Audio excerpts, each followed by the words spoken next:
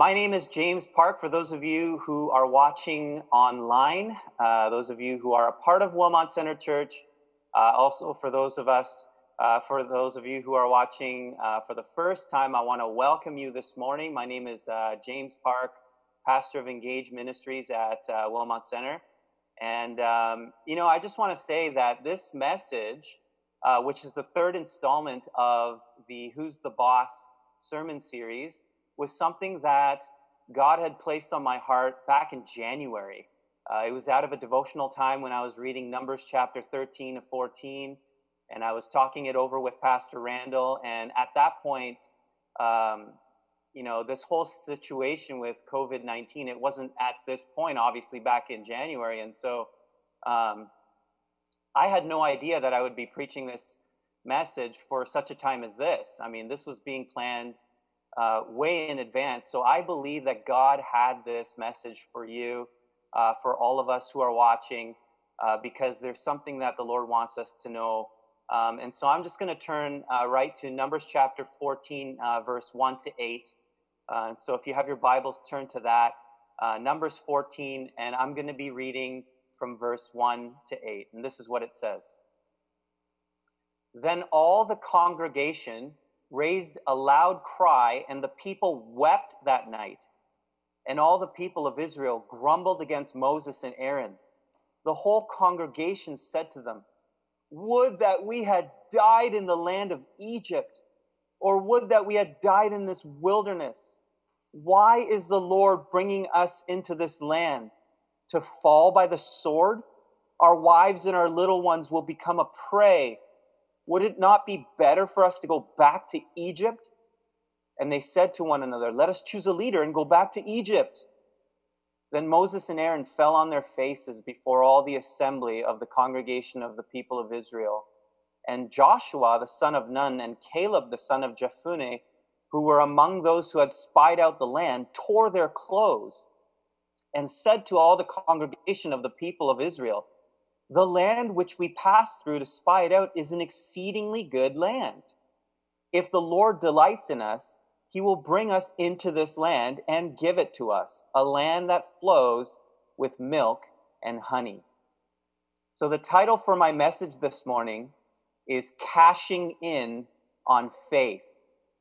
Now let's pray. Father, we just want to come before you this morning and make the declaration that you are faithful, that you are good, that you are with us, and that we have nothing to fear. God, I pray that you would speak to each and every one of us who is watching online, that you would speak to us and give us that measure of hope and faith in you to go through what we are facing right now. In Jesus' name, amen. How many of you have stories in your life where God did something awesome and it was like it took your faith meter from 0 to like 10? I mean, think about that for a moment. Something happened. Maybe it was maybe you needed something, you needed provision for something, you needed finances for something, and there was like just no way to get there, but God miraculously provided for you.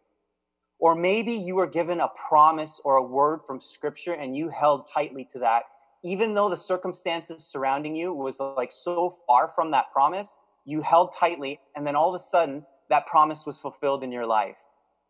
Or maybe you encountered God's power somehow. Maybe you were struggling. Maybe you had an issue with your health or something and God healed you.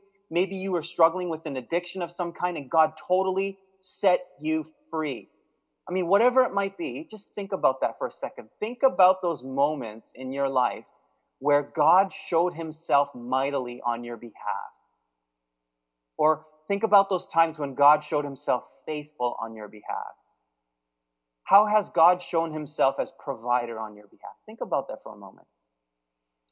And to simplify this question, I'll call it the 3 Ps, okay? Have you experienced the 3 Ps of God in your life?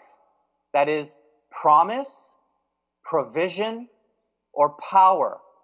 Have you experienced God's fulfilled promise in your life? Have you experienced God's provision in your life? Have you experienced God's power in your life? I want to share with you a few stories, in relation to the three P's that's happened in my life. Now, the first P is promise. When my wife and I, when we first got married, I was the one that came to her and I was like, "Hey, let's have four kids.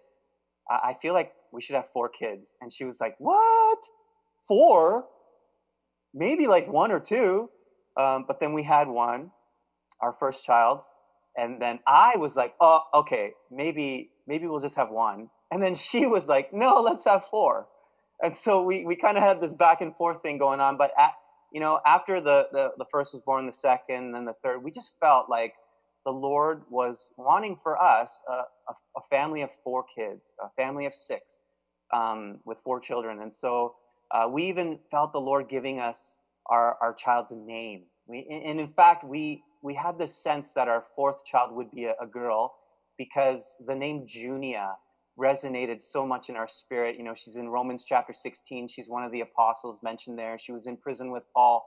And we're like, man, we want, all of our kids, of course, we want to launch them in their destiny for God, and that they would run after God.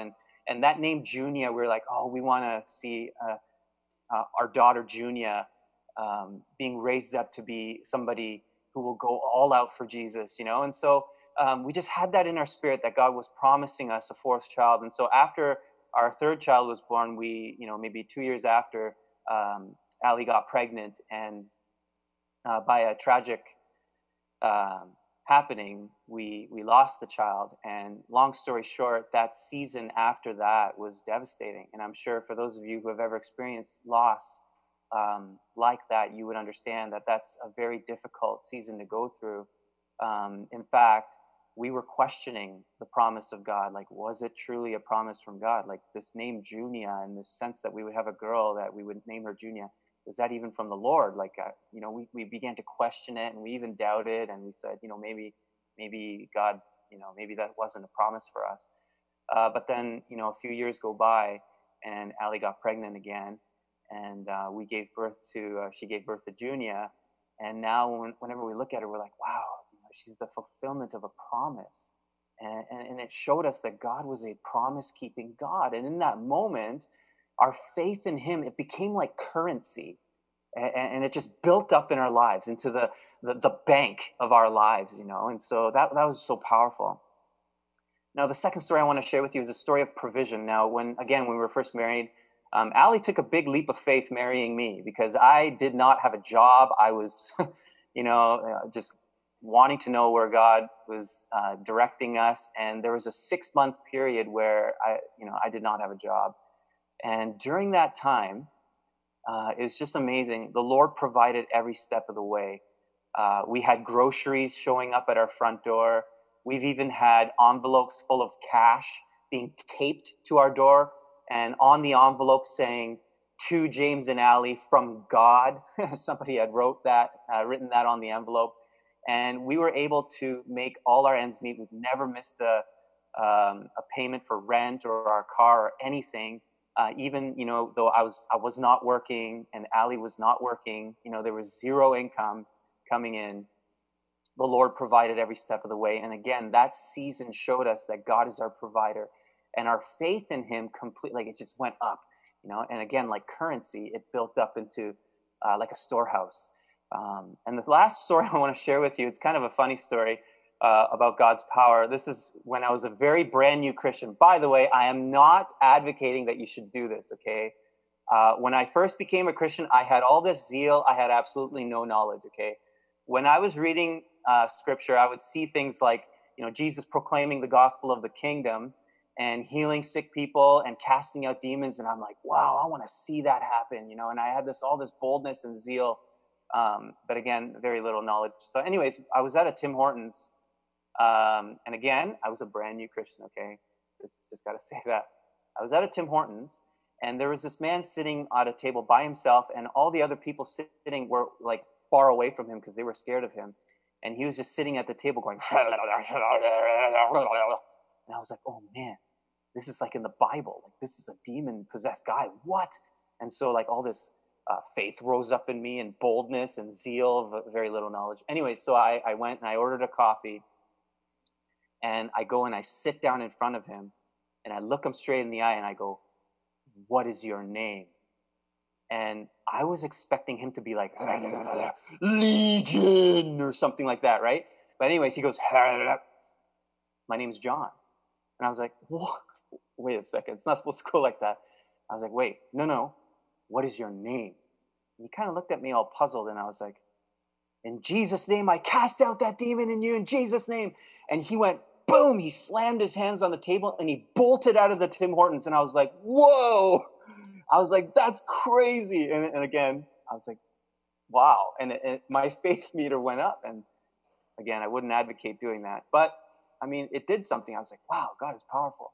And so again, those stories, it built up faith like currency into like a storehouse in my spirit that, God is amazing, and there's nothing impossible with him, right? And so to illustrate what it's like, okay, here's some coins, okay? It actually says Bitcoin. These aren't actual Bitcoins, by the way.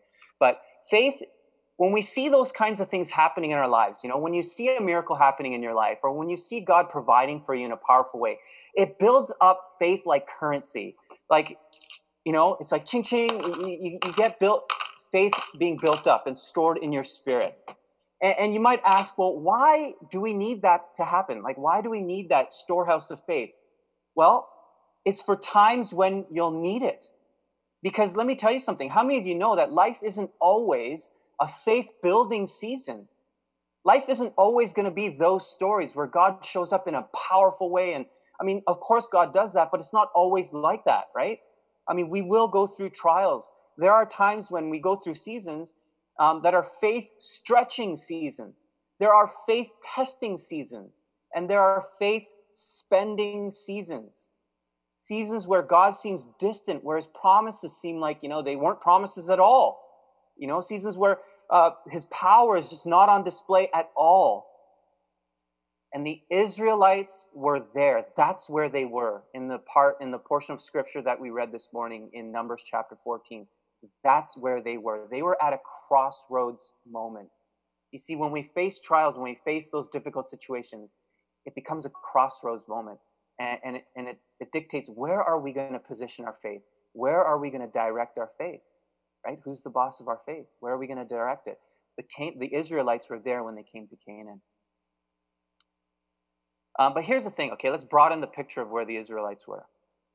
The Israelites used to be slaves under the most powerful empire in the world at the time. Now, they were living in a desperate situation. They were crying out to God. They were living in hardship. They needed deliverance. Okay? Now, the next part, I'm just going to hold up a coin every time I say something, and I want you to think or to say, ching ching, whenever I say that, all right? So, they're in this place. They need deliverance, right? All of a sudden, God raises up Moses to deliver the people. He raises up a leader to deliver the people from bondage. Now, talk about God's power, a display of God's power, right? Ching, ching, there you go. Something happened to build faith into that storehouse of faith.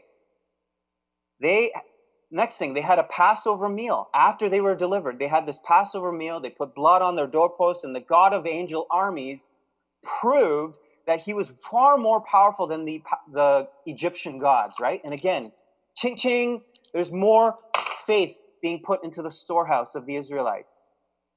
Now, how about when they were being chased by the Egyptians and they come to a dead end, right? They're at the banks of the Red Sea. There's no way to go. I mean, it's over. And can you imagine being in that situation? You look one direction and it's the ocean. I mean, there's nowhere to go. The other direction, there's chariots coming after you.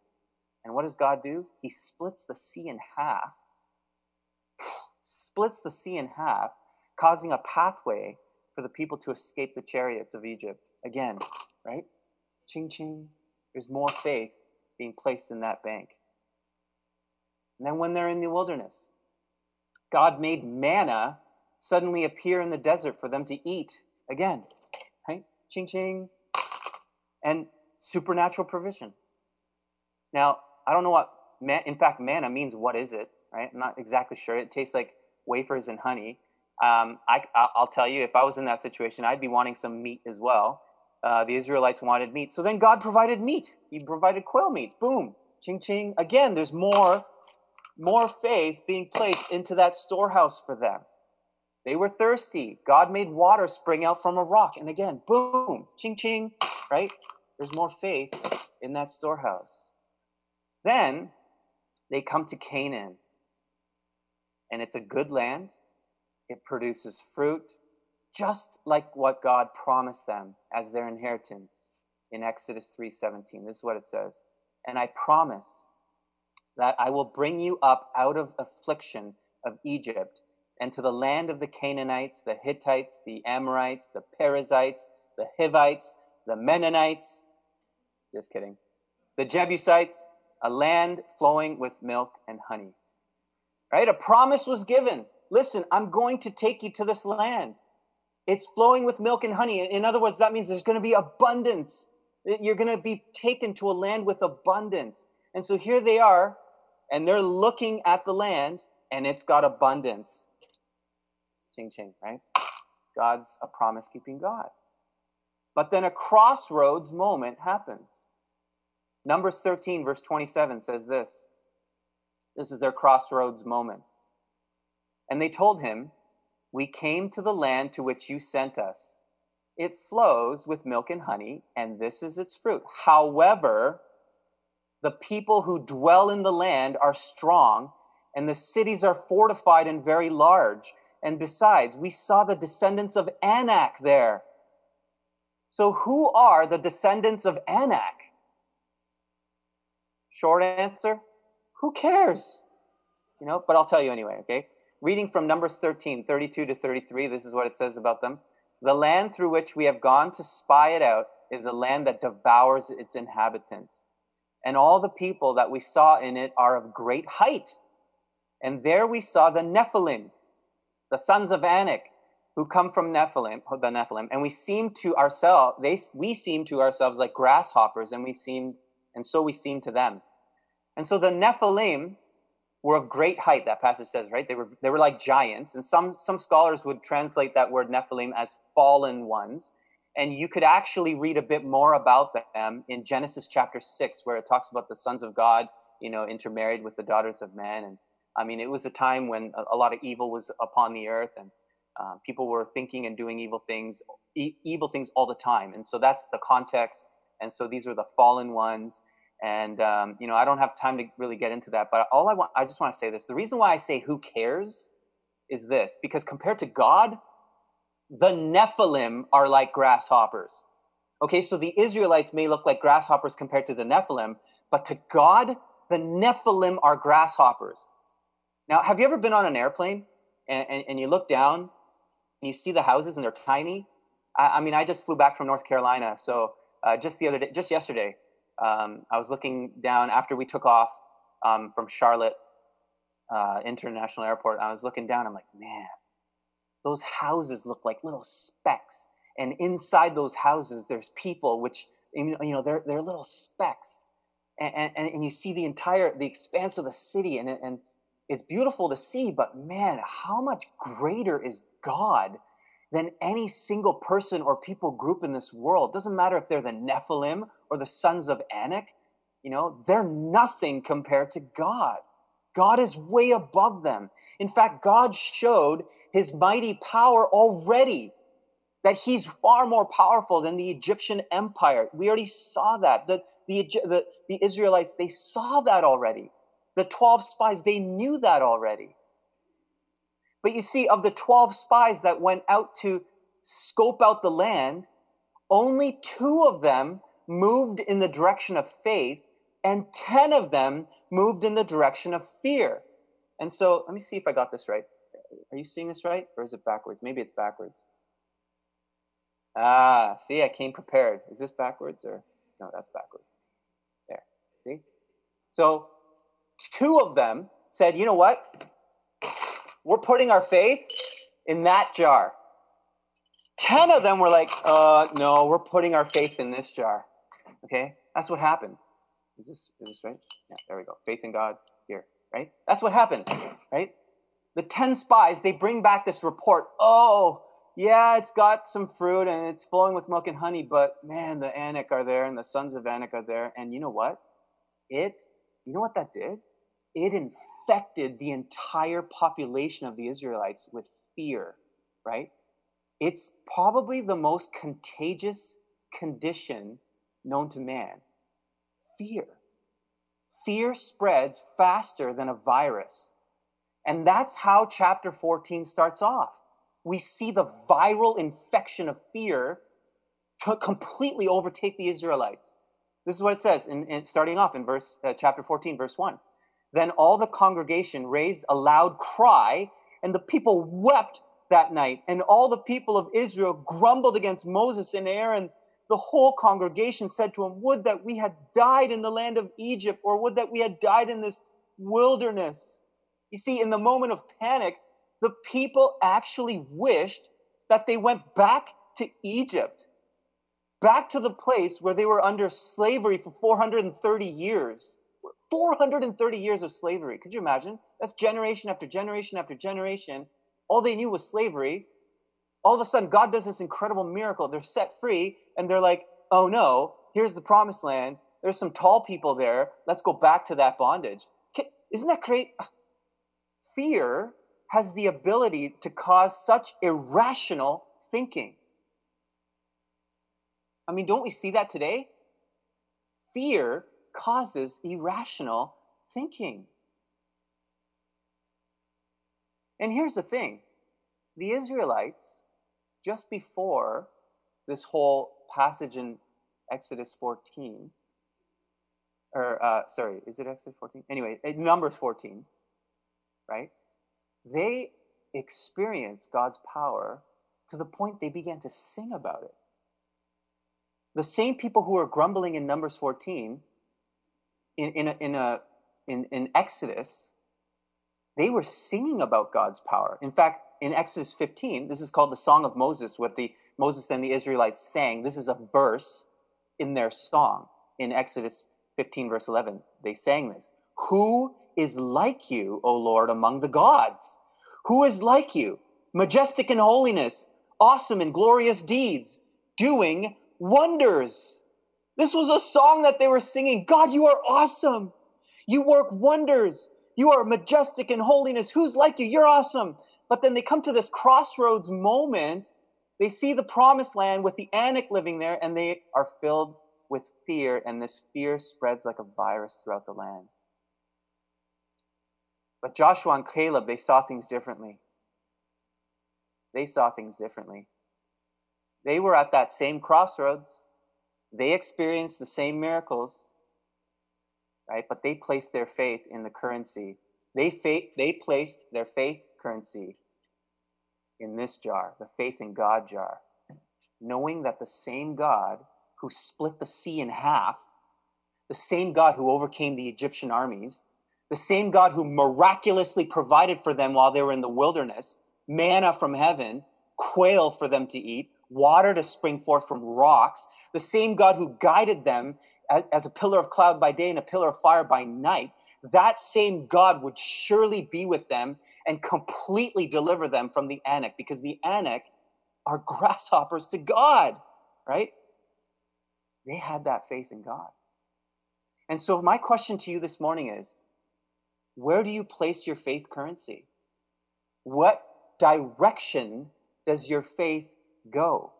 Does it go into this jar, the faith in God jar, or does it go into this jar? Because listen, if it goes into this jar, I'll say this, it's like empty carbs that gets converted to just not good stuff, okay? When you place your fear in this, it completely does the opposite effect. It robs you of your fear. In fact, it causes such irrational behavior. And again, we see that even today, right? It's a live example of what happens today, right? Now, this is a caveat, though. I just want to say this. Faith in God, putting your currency in this jar, does not mean reckless ignorance and poor judgment. Okay? Faith in God doesn't mean a lack of sound decision-making. Faith in God requires wisdom. Faith in God requires sound decisions, right? Here's a good way to put it. Faith in God requires right action at the right time. And so, we do have a real-time application for this sermon right now with the spread of the COVID-19 virus, right? Now, the World Health Organization is declaring this, they declared it a global pandemic, and we're at a crossroads moment for our faith, right? We're at a crossroads moment. And the question becomes, in which direction are we going to place our faith this morning?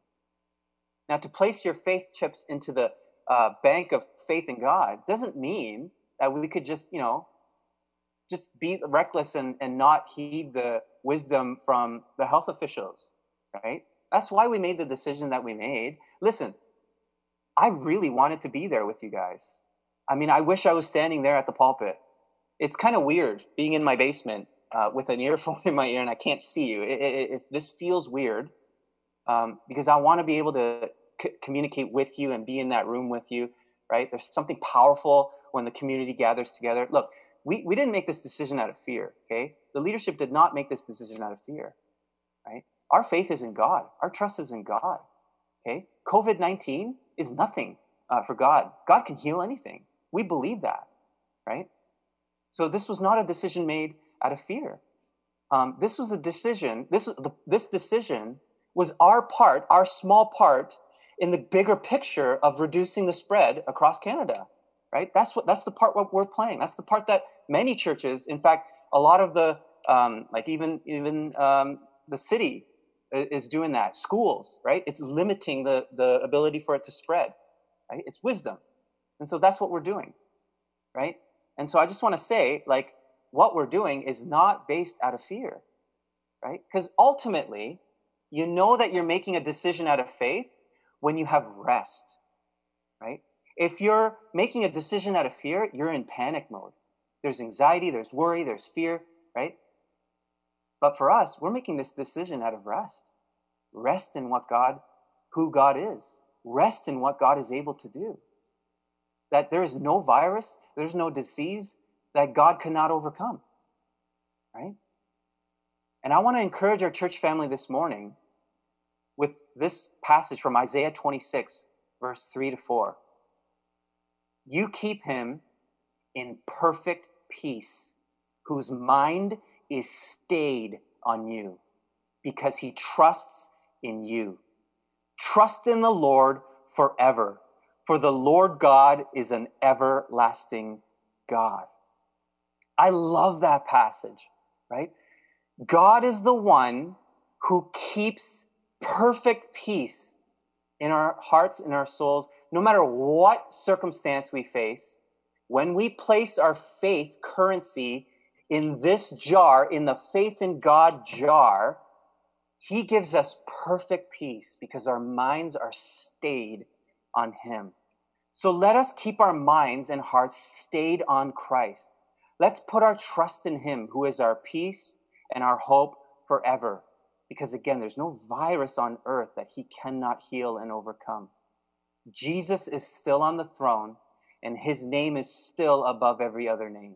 We do not need to fear. 2 Timothy 1:7 says this, "For God has not given us a spirit of fear, but of power and of love and of a sound mind." Joshua and Caleb had that kind of mindset. They were at that crossroads moment. They were looking at the promised land.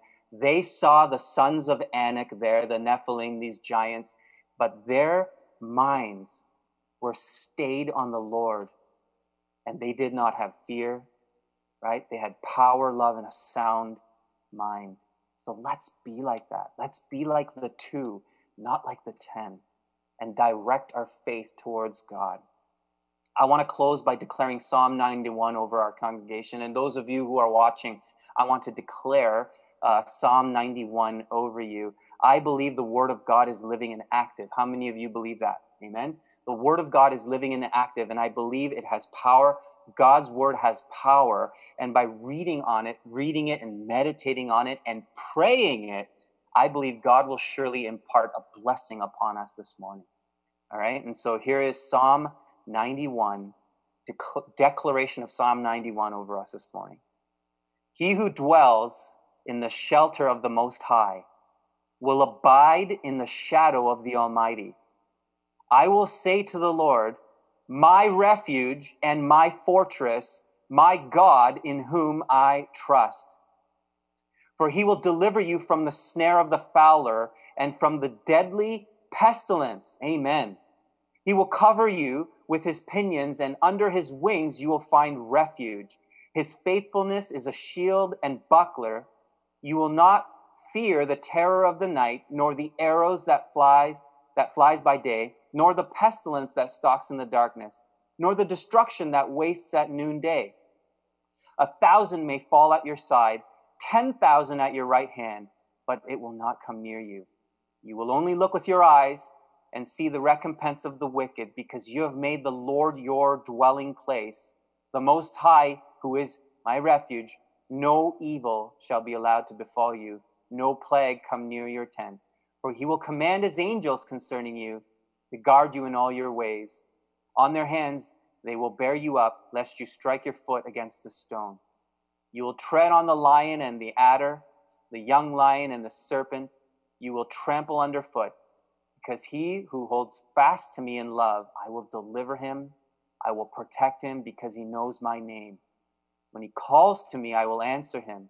I will be with him in trouble. I will rescue him and honor him. With long life, I will satisfy him and show him my salvation. That is a declaration for our church this morning. For those of you who are watching online, wherever you are, in your homes, let us declare that word. Let's pray Psalm 91 over our families, over our homes, over our communities, because God is with us. He is with us through this time. And so let's declare that, and let's direct our faith towards him in this time. Amen? All right, let's pray. I want to pray for us this morning. So Father, thank you that you are our refuge, our ever-present help in time of need. And God, we do confess that we need you. And we thank you that you are a God who hears our prayers, who comes to aid us in our times of need. You are the one in whom our hope is securely found, and we declare that this morning. We thank you for the promises that you give us in Scripture, your word, in particular from Psalm 91, Lord God. That is your word. And I believe that is the word for us today, that is a rhema word for the body today, that Psalm 91 is our strength, our hope, and Psalm 91, we can cling to that this morning. We can cling to that this season. And so we thank you. God, for those who are watching online, I pray that your peace that surpasses all understanding will guard our hearts and minds in Christ Jesus, that we would always direct our faith towards you. We thank you. We love you, and we thank you. In Jesus' name we pray, and all God's people said, Amen. Amen. God bless you.